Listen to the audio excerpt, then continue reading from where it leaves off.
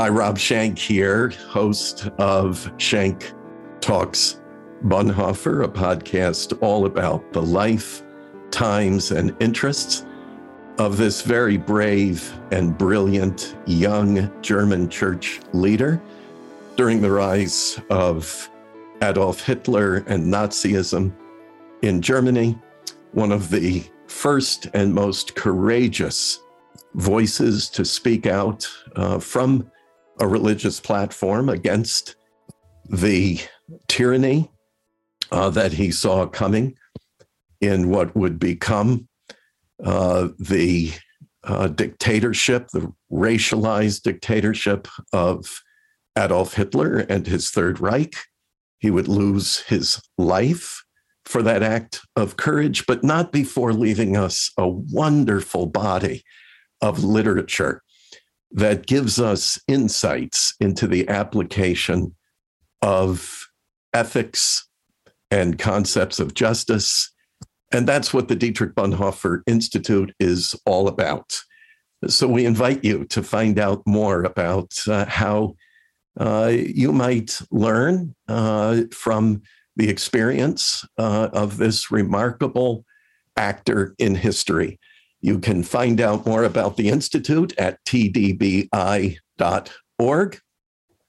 And here on this podcast, we like to have conversations with individuals who, in many ways, continue the good work of people like Bonhoeffer. And today I have with me a wonderful friend, someone I know personally as much as work alongside of professionally from time to time. We met in a rather intimidating environment for me at Oxford University when Dr. Aykan Erdemir evaluated some research work I was doing in Turkey at the time. And so I welcome Aykan Erdemir, who has since become a dear friend. And you'll hear from him in a moment.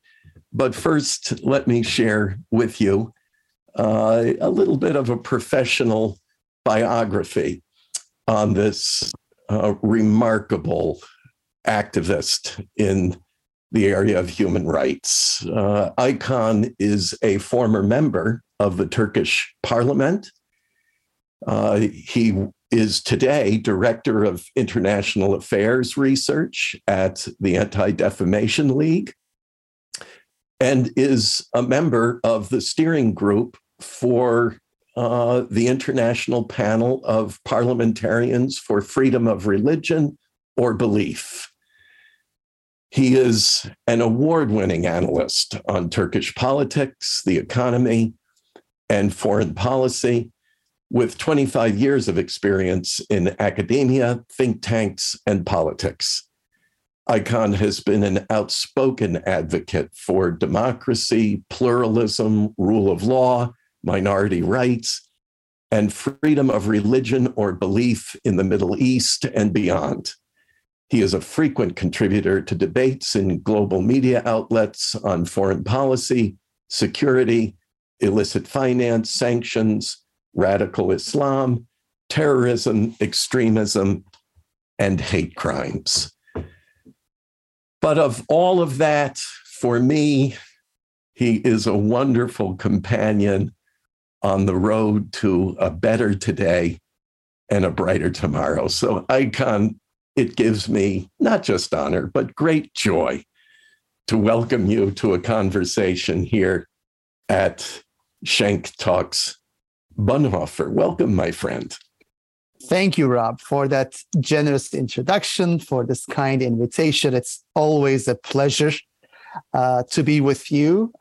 Since we met back in 2015, you have been such a great friend, not only to me, but also to my family. And I have been enriched by that experience. Likewise, and I'm so happy we found each other during that unusual exercise at Oxford. I don't mind telling you that I was a little intimidated presenting the results of my research on evangelicals as a religious minority in Turkey. And in your very friendly and generous critique of my work, I learned a lot just in that exchange and continue to learn a lot from you.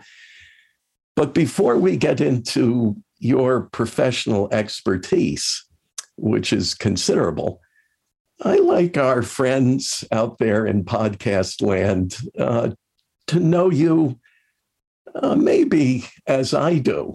And that means we go into your personal story. Would you mind sharing a little bit about your own upbringing, your formation? It will be a little different than most of my European-based and North American-based guests, and that just adds to our interest. So I know you weren't born a professor.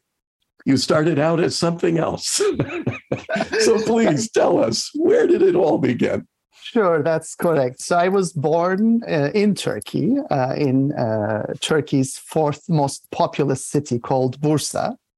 And it's an interesting province which has shaped me because I call it the cross between Florence and Detroit.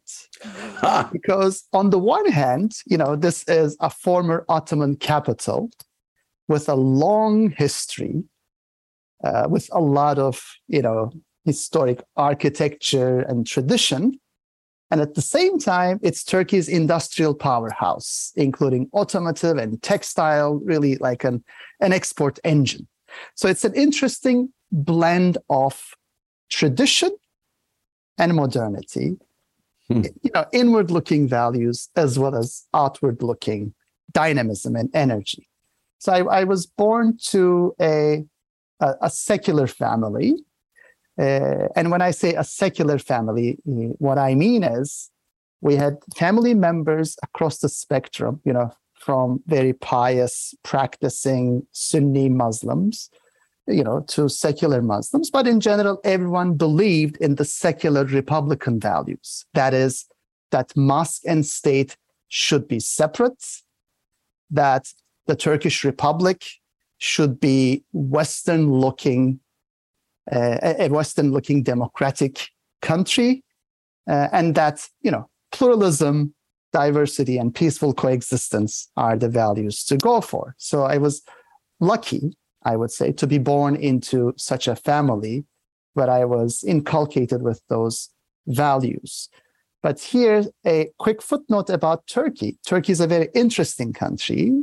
It is because indeed. It used to be the only Muslim majority country within NATO, within the Transatlantic Alliance. It was the first Muslim majority country to recognize Israel. And it was, again, the first Muslim majority country to become a member of the Council of Europe.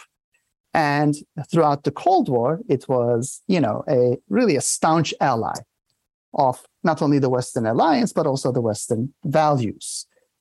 But at the same time, although Turkey could have been a great example for other Muslim majority countries about how to combine, democracy, free markets, and religious freedoms, it lagged when it comes to minority rights, religious freedoms, and diversity issues. So Turkey's vast majority of Muslims are Sunni Muslims, but there is also a sizable, roughly 5 to 10% of Alevi Muslims. These are non-Sunni, a non-Sunni community that happens to have a more liberal outlook theologically, and they have often been persecuted and marginalized. And in I've fact, recently kept company with some leaders in the community here in the United States and learned a lot. I was ignorant of their story. So thank you for mentioning. We may do a future podcast examining their plight.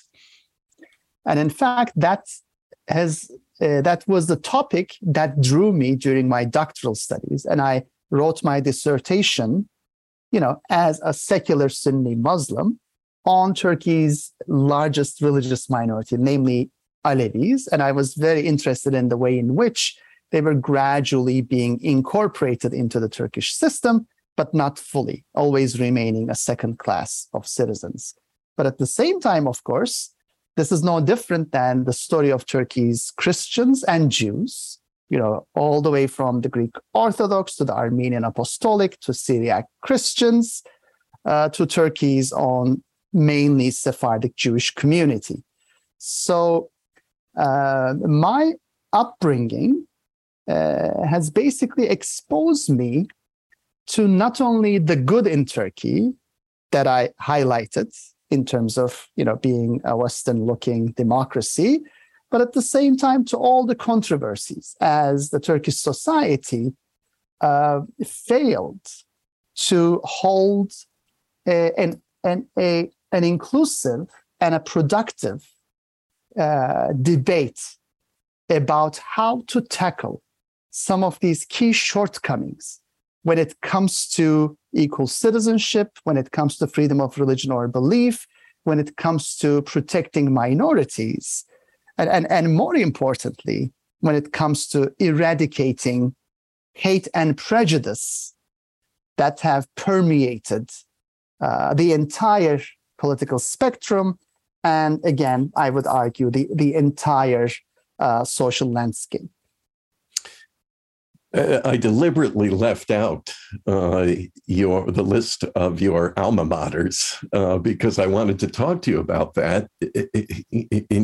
It seems that your educational formation reflects very much the pluralism that has become so much a marker of your professional work.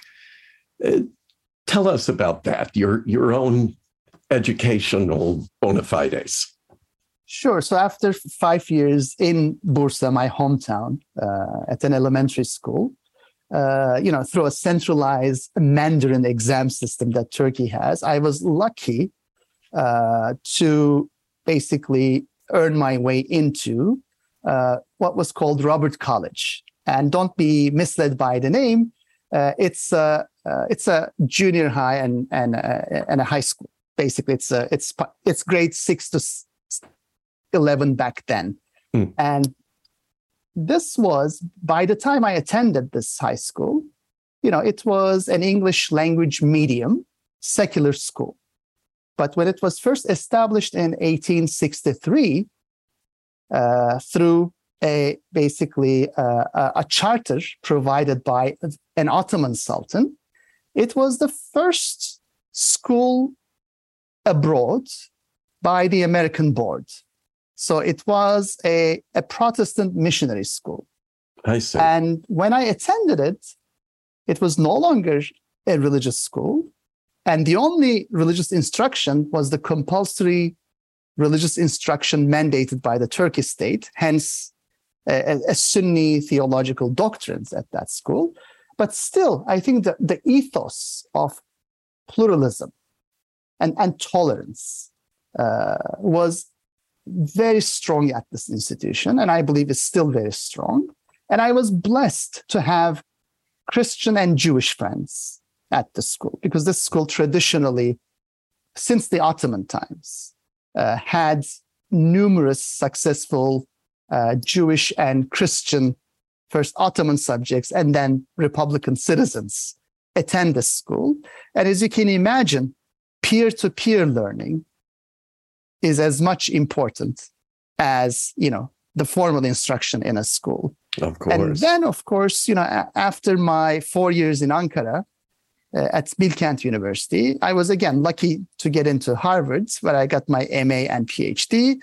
And, there's no need to tell our audience today what a great kind of melting pot of cultures and wisdom and learning from all around the world that was. So I was Indeed. really shaped by my time at Harvard. also professionally, because I studied for my PhD social anthropology, which is a discipline that puts a heavy emphasis on building empathy, putting ourselves in the shoes of other people, seeing the world through their eyes, and a discipline that values greatly the human diversity and the value of each culture, each faith, each human community and practice have for our shared humanity. I could listen to you for hours, Aykan, and just that alone would make a very lovely podcast episode. Thank you so much for sharing that life experience with us, because even in this reference to empathy, so much of what you do, what I do, what we do through our institute has to do with the true humanity, the human element, and empathy is so much a part of that. I'm so glad you mentioned that, and we'll return to it during this conversation. But at some point, you then are elected to the Turkish parliament. Am I correct? Forgive my appalling ignorance here, but is it the Grand Assembly? Yes, it's the Grand National Assembly of Turkey. Grand National Turkey Assembly is a unicameral system at this point, so there's only one parliament. When I was elected, I was one of the 550 legislators, and that came after 7 years of teaching at a public university in Ankara. And in fact, it was the culmination of some of the work I already did as an academic/activist. And I would like to actually begin with that because I was not just teaching in class with my better half, Tuba, who is also an academic, who was also an academic at the same university. We were both involved in a number of advocacy and activism initiatives, which almost always revolved around issues of minority rights and coalition building. And my one big calling back then was to work together with a coalition of different faiths, ethnicities, and political traditions to push for a comprehensive hate crimes bill in Turkey. Mm-hmm. Because back then, when I was elected in 2011, Turkey lacked a hate crimes bill.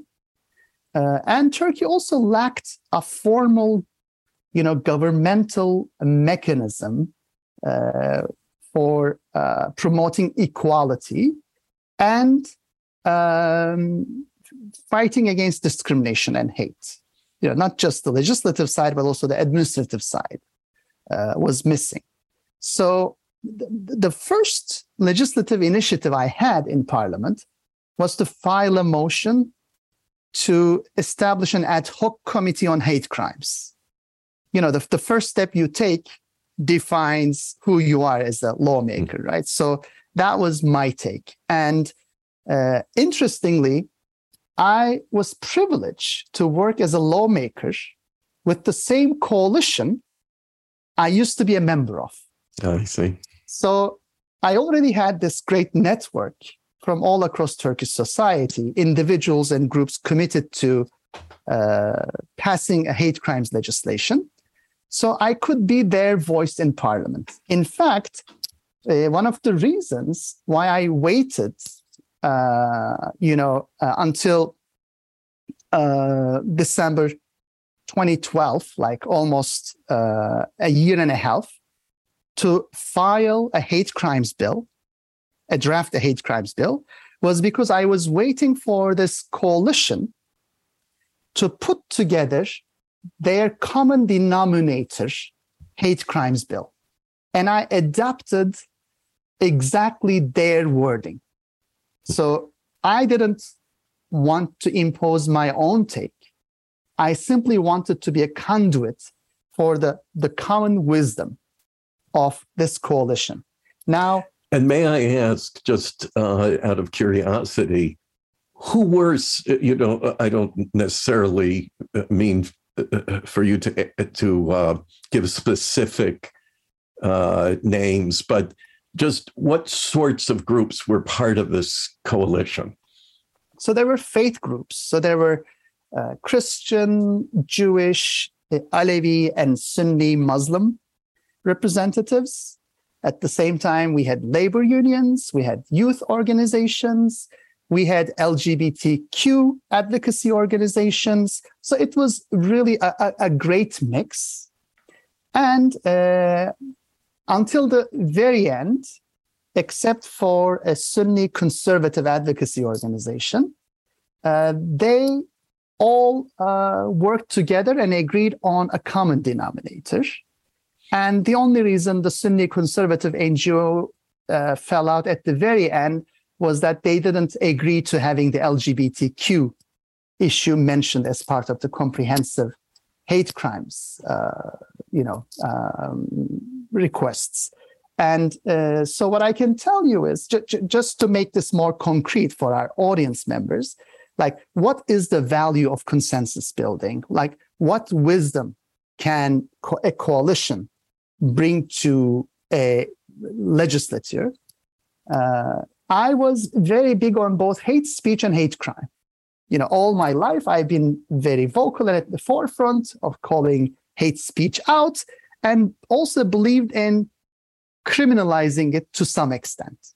And I know this probably raises with some tension with the First Amendment in the United States, but back in Turkey, witnessing firsthand the consequences of hate speech, especially inciting hate speech, I wanted, a stronger legal protections for minorities facing hate speech. Whereas the coalition told me that after long deliberations, they wanted a comprehensive hate crimes bill, but not a hate speech bill. And they said, look, we know we are the main victims of hate speech in Turkey, but we also know Turkey lacks freedom of expression, freedom of press, freedom of conscience. And we can guess that a hate crimes bill that also includes hate speech could then be abused by governments, successive Turkish governments, to further restrict freedom of speech and expression. And this was a very altruistic and wise take on their part. And Indeed. I abided by, and over the years, I learned what a great wisdom that was. Because even when my draft hate crimes bill was combined with some other drafts and finally passed in 2014, it was a bittersweet moment for me. On the one hand, Turkey now had a comprehensive hate crimes bill, but at the same time, because the wording was changed a bit, it turned into a semi-blasphemy law, right? Oh. The government basically incorporated it for its own political goals.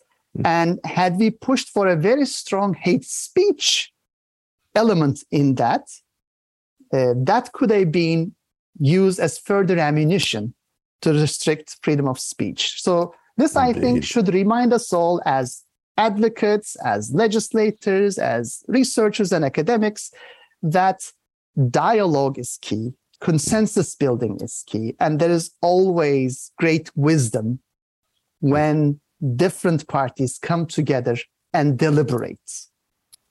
And I'd like to sit just for a couple of seconds, because we don't have the amount of time I would love to have with you in this one episode. But I do want to sit for a minute and think of the contrast that you just set in front of us between what the coalition group did in a very selfless, non-self-serving way, but thinking of the greater good, the common good, and acting in a way that made them vulnerable.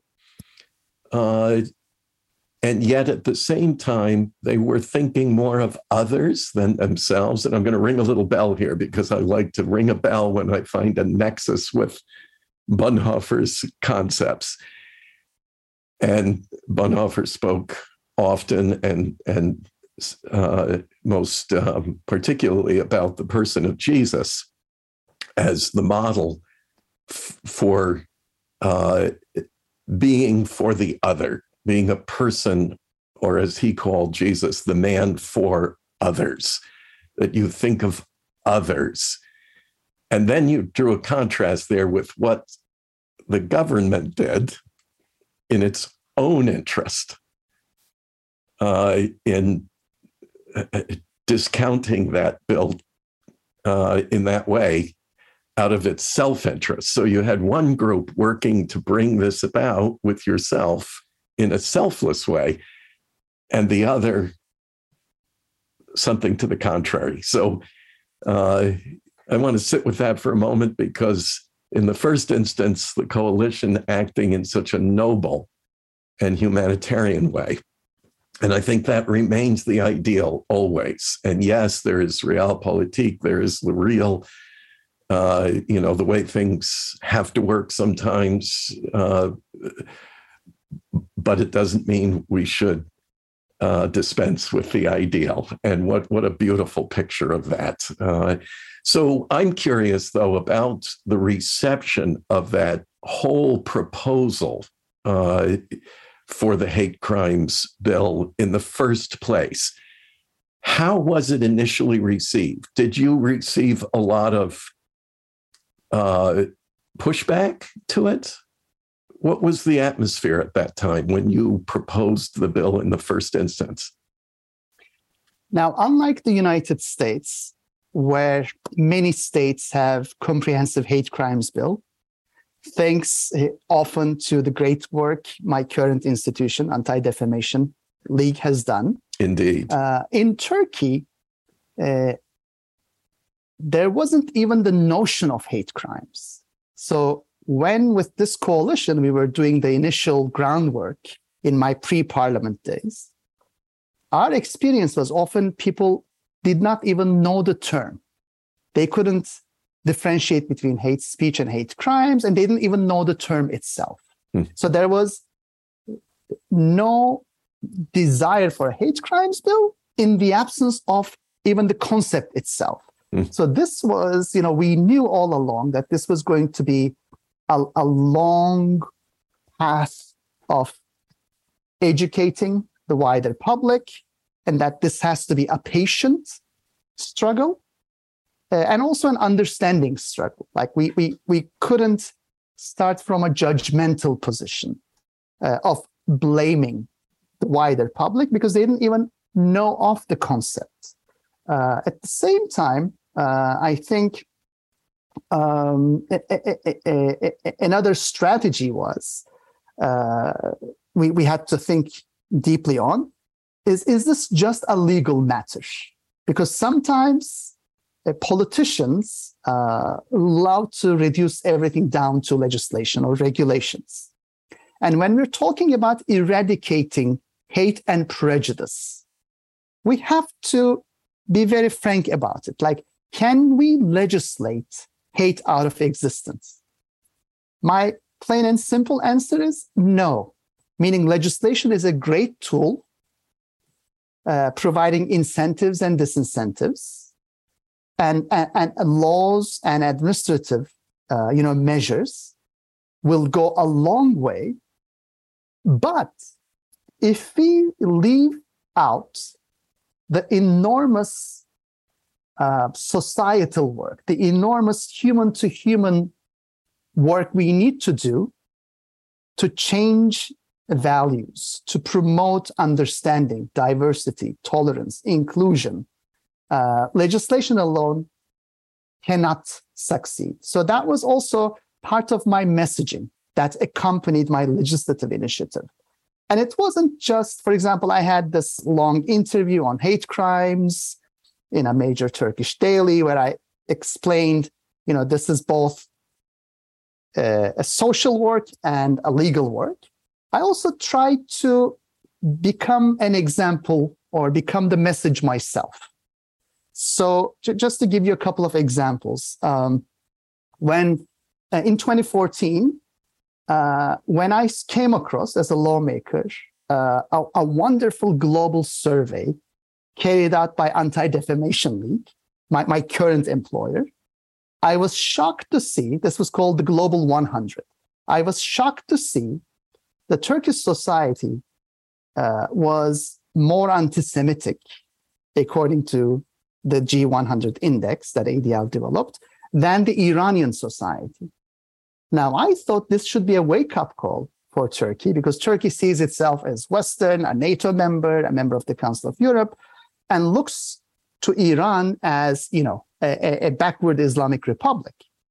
But the Turkish public was more anti-Semitic, according to this survey, than the Iranian society. So immediately I had a press conference at the Turkish parliament on Rosh Hashanah, just to warn my fellow citizens.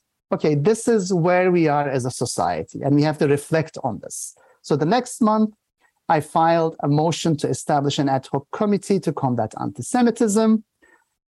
Each year, I made sure I attended the International Holocaust Remembrance Day events in Turkey.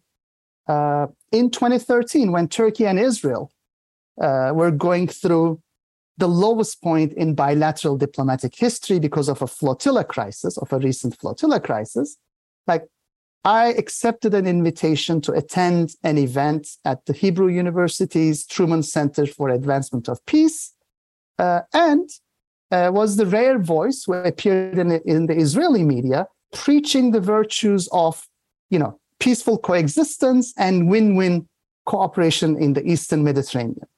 Now, you, of course, as someone who knows politics, society, and theology very well, could have easily warned me, look, there will be a price to pay, right? These measures Indeed. don't always receive a lot of praise. But I think ultimately we have to be the message that we preach. That is, we have to act the part that we hope our fellow citizens will also adopt. And in my own experience, now looking back as a recovering politician, what I can say is I have never ever regretted, even one day, all the costly choices I made vis-a-vis my interfaith outreach, whether it's attending the first baptism at an Armenian Apostolic Church, the first one in a century in Turkey, or whether it was me exposing that the Turkish parliament blocked a Protestant church's website, claiming that it was pornographic content. I've never, ever regretted all the steps I've taken and the risks, quote unquote, risks I've taken, because every single time it might have cost me some votes, it might have cost me some, horrible coverage in extremist media, but every single time there was an enormous dividend, and that was meeting wonderful people, making wonderful connections with individuals like you. For example, right after that Protestant website incident at the parliament, which was quite a scandal, right? The parliament remedied that mistake. I went up to the Speaker of the Parliament and they fixed it, they apologized, but that wasn't enough. This is ICAN. I believe in restorative justice through human contact. So I bought one of these branded Parliament chocolate boxes, flew to Diyarbakir, the other side of the east part of Turkey, went to this Protestant church, met the pastor and his flock on a Sunday, and I said, I truly apologize. This shouldn't have happened. Your website is now accessible in Parliament. but I know that doesn't fix it. You should know I truly apologize. And, I'm here as a resource for you. And, we became good colleagues. I think that's the way forward. That is, yes, we pay a price, maybe economically and politically, but at the same time, we should cherish all the wonderful relationships that we build and all the great human beings that we, come to know. Well, I like to say that the reward is commensurate with the risk. And it was for you. And I know eventually that cost would become very, very great indeed. And you can get into that if you wish or not. I'll leave that to your discretion. But you would pay a very, very high price for acting on your principles. And I'm ringing another bell here because, of course, this gets into Bonhoeffer's idea of the concrete, that it's not enough to have the theoretical. It's not enough to remain in the space of ideas, but it has to have a practical result in real life and in real relationships. And you did that so beautifully in that one instance. I'd like to turn the conversation a little bit because, of course, things have changed in Turkey. Things have changed in the world. When we think here a lot about Europe and North America, only because that was the sphere that Dietrich Bonhoeffer actually lived and worked in. And we see the rise of hate crimes, certainly of anti-Semitism in Europe, in the United States, elsewhere in the Americas, and globally. And I want to examine that a little bit. And then, of course, anytime any group is suffering, it sets a stage for others to suffer similarly. Can we talk a little bit about the rise of anti-Semitism in these specific places, but then generally as well, and what the implications of that are today? Of course, we needn't say, our podcast family knows very well that the backdrop to Bonhoeffer's entire drama is anti-Semitism on a scale that still staggers the imagination, but sadly also informs some of the streams of anti-Semitic actors who are, part of this rise. What's the current state of things, and how are you personally and also professionally with the new platform you have at ADL? How are you seeing it, and how are you engaging it? Now, let me highlight some of the recent trends. As someone who has worked on anti-Semitism and all sorts of hate crimes for decades now, let me highlight some of the new trends that I see. The first one is social media has really complicated things. It has really amplified the reach and content of hate and prejudice. So it has been a headwind. But at the same time, social media also offers us opportunities to get a positive message across. And I know, and Rob, that it's often more challenging to disseminate love than hate in today's social media environment. But again, we have both the pros and cons. So that's one big difference. Second, I think we're now seeing an unprecedented extent to which state and some non-state actors are actively involved in disinformation that revolves around anti-Semitism, and other forms of hate and prejudice. Basically, hate has become the bread and butter of authoritarian politics, as autocrats and authoritarian leaders capitalize on hate and prejudice, capitalize on scapegoating to sustain their own political welfare, basically, at the expense of, I would say, the world, not just the victims, but the entire world. So that's the second trend I see. The third trend, which is very important, is no one is immune and no politics is immune from this epidemic. That is, we see this both on the right and on the left. Although oftentimes people are willing to blame the other side of the political spectrum and ignore the problem on their own side of the spectrum.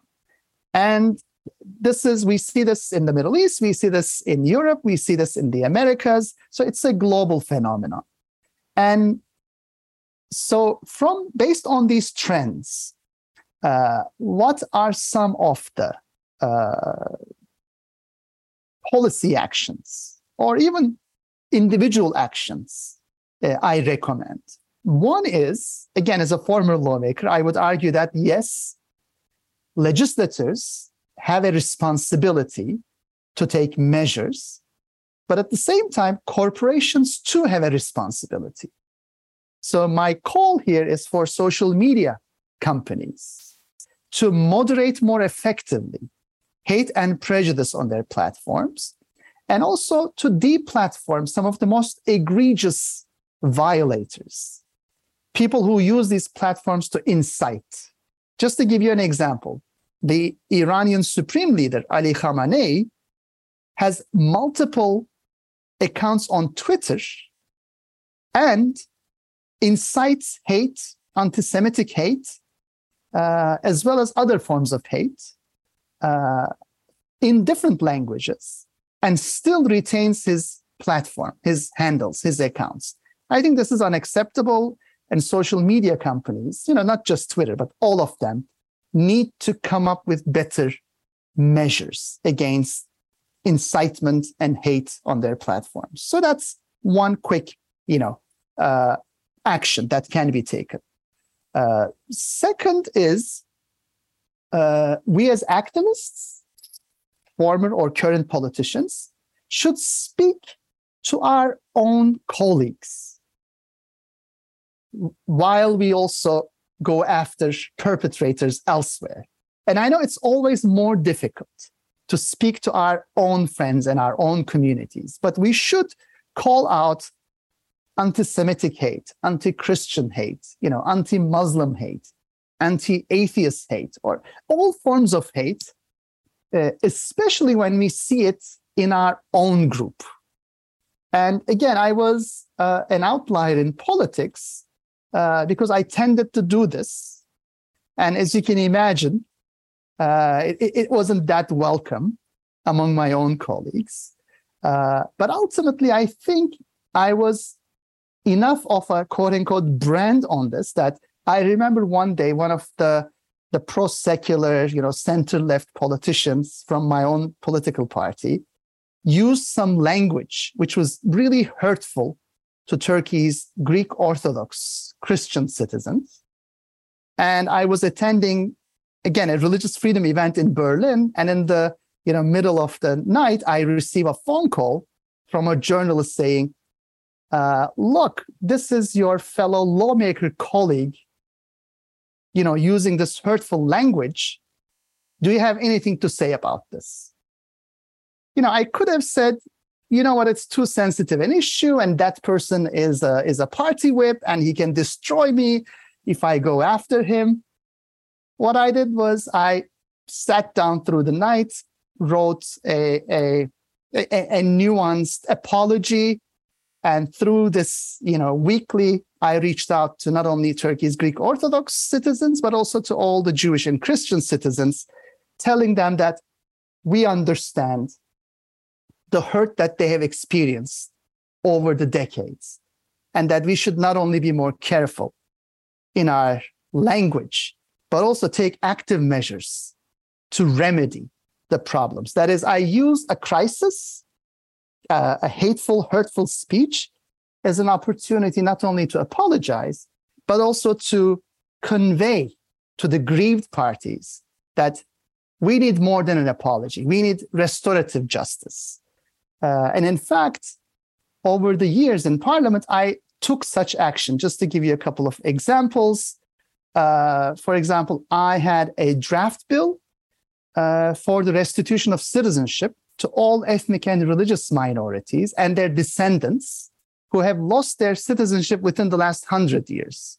Now, as you can imagine, from the transition from the Ottoman Empire to the Turkish Republic, Christians and Jews were often disproportionately victims either of being stripped of their citizenship or of their property. So that was an attempt at restorative justice. Or I drafted a bill to grant legal status to the worship places of Turkey's Alevi minority. And I thought it was important that this should come from a secular Sunni Muslim, so that Turkey's Alevis know that their rights and freedoms is not just to be advocated by their own community members, but also by members of the majority. So what I call restorative justice is also all about, reparations, in making amends, in trying to overcome decades, if not centuries, of injury and persecution that various groups have experienced. Well, of course, you are now here, based in the United States. I think that's a great loss for Turkey because of the progress that you were making there. And I don't know if you care to say a word just about what the status of all those measures that you supported and even initiated there, what they are today. But I'm also thinking, of course, about measures that can be taken in Europe, in North America, but particularly in the United States, because we see some of these same trends, some of them subtle, others of them quite blatant, and they need to be addressed here. And I'm wondering what wisdom you can offer specifically to groups like our own at the Bonhoeffer Institute, our family of supporters who tend to be activists of one kind or another. I mean, I like to think, like kind tends to find like kind, and our folks like to do things. They like to get things done. So maybe we can talk for a minute about what you see as doable, and specifically, of course, I've been with you when you've been with your fellow parliamentarians from other countries. What might be being done now in Europe, or needs to be done in Europe, because in some ways, I think that the problem, at least in my estimation, my amateur observation, is that in some cases it's worse in Europe than it is here, but we're quickly and sadly catching up. What needs to be done? What can be done? Although there's a long list, I would like to emphasize two take-home messages based on my own humble experience. One is the importance of non-partisan work. That is, this work needs to be all-inclusive, which means a lot of patience and understanding and a lot of explaining. It's basically about winning people over. And that requires a moderation, that requires a stance, an approach that is not judgmental, but that is kind of a patient, long-term attempt to literally win people one by one, whether in legislatures or outside. So that's my one big take-home message. The second one, hate is transnational. These days, anti-Semitic conspiracies through social media, through state and non-state backed outlets, and other forms of hate just move around the world in lightning speed. It's amplified.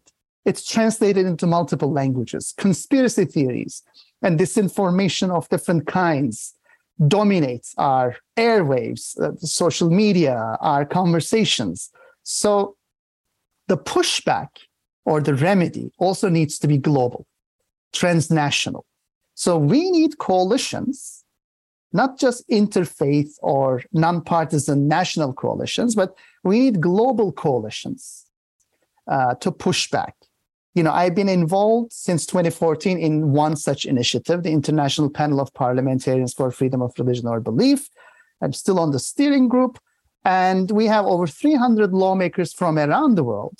And what I can tell you is we disagree on everything. We're from the entire spectrum, different faiths, but we agree on just one thing, Article 18, which is of the Universal Declaration of Human Rights, which is basically about freedom of religion or belief. So we should be able to bracket out other differences and focus on our sole goal and build coalitions that are transnational, interfaith, and nonpartisan. So I know this sounds very simple. It's easier said than done.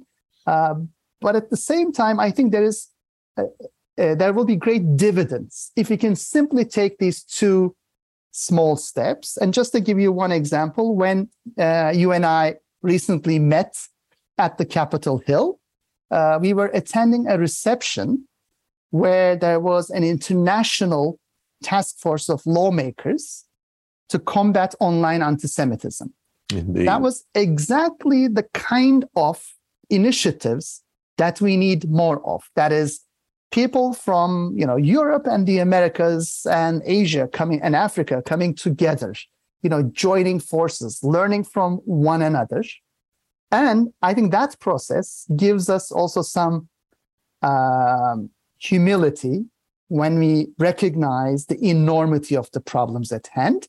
But at the same time, resources, like we learn from best practices, and I think we deepen our sense of patience and understanding when we interact with one another. Since on my part, that has always been the case in my encounters with you.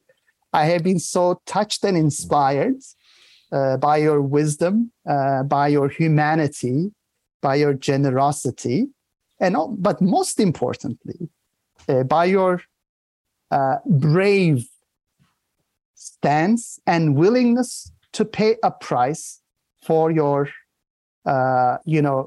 convictions. And I think we also need more of such individuals. That is, people who don't necessarily go with wider flows, who can take an individual moral stance wherever they are, at the workplace, at schools, at the pulpit, in the Congress, to take action, to be really the North Star, like showing the way for other colleagues. And thank you for all the great work you do, Rob.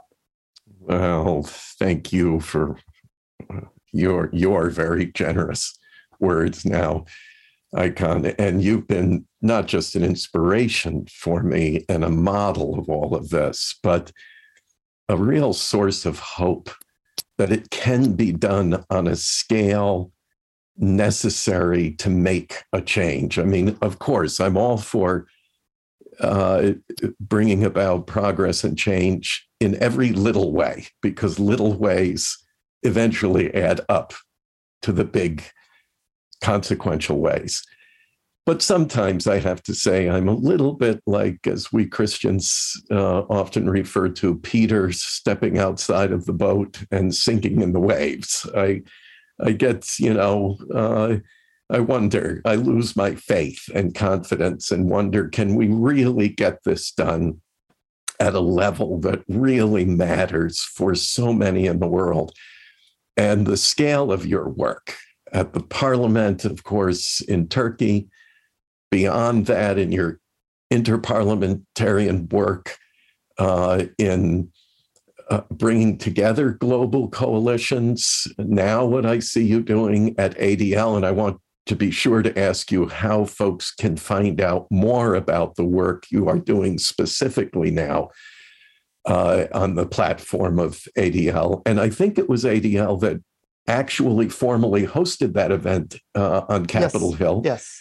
Very proud to host that recently. Absolutely. And it spoke so powerfully of the impact that ADL continues to make in this world.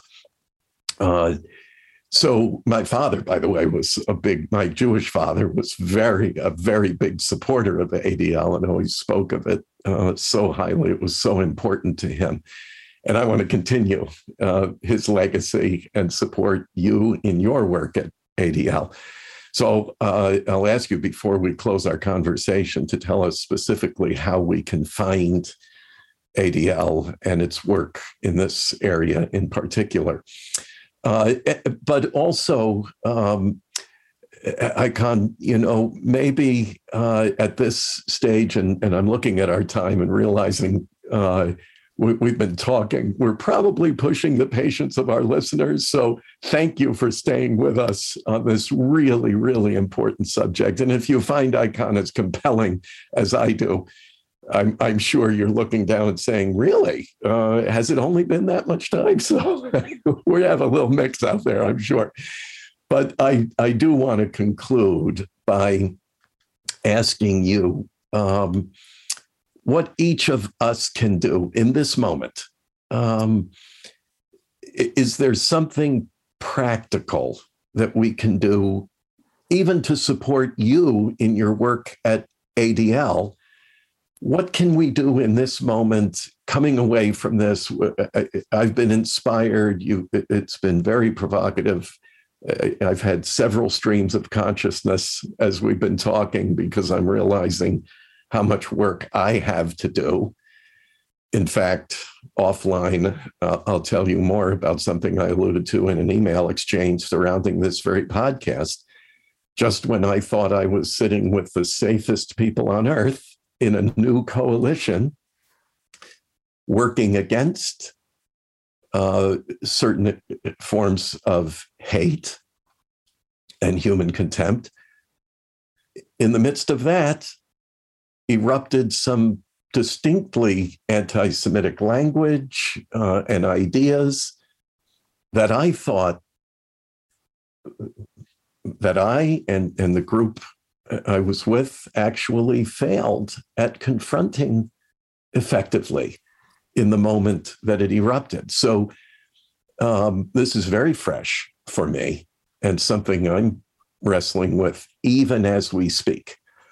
So can you give us one concluding word of instruction, direction, coaching, if you will? What can each of us do coming away from this podcast? So first of all, concrete. First of all, please visit adl.org for all the great work we do. But also, if you're interested in the survey I just mentioned, please also visit global100.adl.org, which is our Global 100 survey, which will give you, the 2014 and 2019 results of global anti-Semitism survey.